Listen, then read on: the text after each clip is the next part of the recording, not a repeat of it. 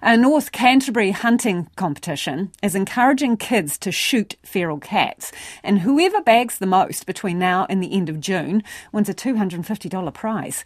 The SPCA is investigating the death of a cat in North Canterbury that died yesterday after being shot with an air rifle. It's not certain if the cat's death was linked to the competition. Samantha Gee has more. Feral cats, included for the first time on the list of targeted species for juniors in the North Canterbury hunting competition. The event, run by volunteers in the community, raises funds for the Rotherham School and Pool. Cats are New Zealanders' favourite pets. While there's an estimated 1.2 million domestic cats out there are millions more feral cats. We know that current estimates are that feral cats kill up to 100 million birds in New Zealand each year. And historically, we know that feral cats were responsible for the extinction of 6 bird species and are leading agents of decline in populations of birds, bats, frogs and lizards.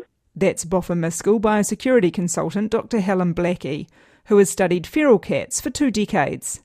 Wild felines are not monitored, controlled or culled in Canterbury, as they're not classified as pests under its regional pest management plan. We don't have the same toolbox for control that we have for other species such as rats and possums and mustelids.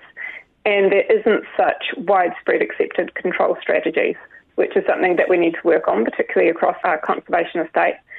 Since the hunt began, the SPCA has treated a cat from North Canterbury with an air rifle pellet wound, which looked to be someone's pet, and has since died from sepsis.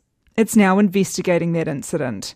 SPCA Science Officer Christine Sumner says shooting feral cats as part of a competition could lead to a rise in cats with bullet wounds, suffering from slow deaths. We recognise the impacts that all cats, including feral cats, can have on native wildlife, and that at times lethally controlling cats is the approach to protecting biodiversity. She says humane shooting requires experience and confidence, which young people might not have.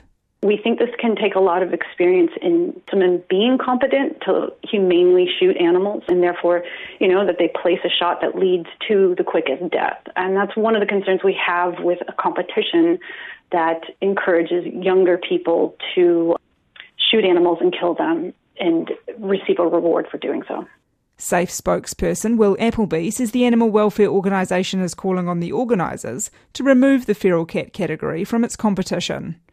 In a now-deleted Facebook post, participants were told they would be disqualified for including any microchipped cats. The problem is there is little to no physical difference in appearance of feral cats or stray cats or pet cats. They're the same animals, so there is a risk that someone's pet will be killed, and that risk is incredibly high. The idea that disqualifying children that bring in a dead cat with a microchip is going to be some kind of deterrence is frankly ludicrous. Will Appleby says any event that includes a race to kill as many animals as possible in a set amount of time increases the likelihood of animals suffering. We should be teaching children empathy towards animals, not handing them the tools to kill those animals.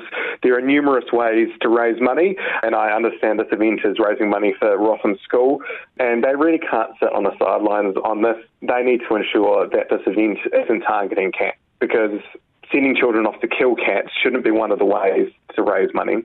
Competition organisers are yet to comment. They are meeting formally to discuss the event this evening.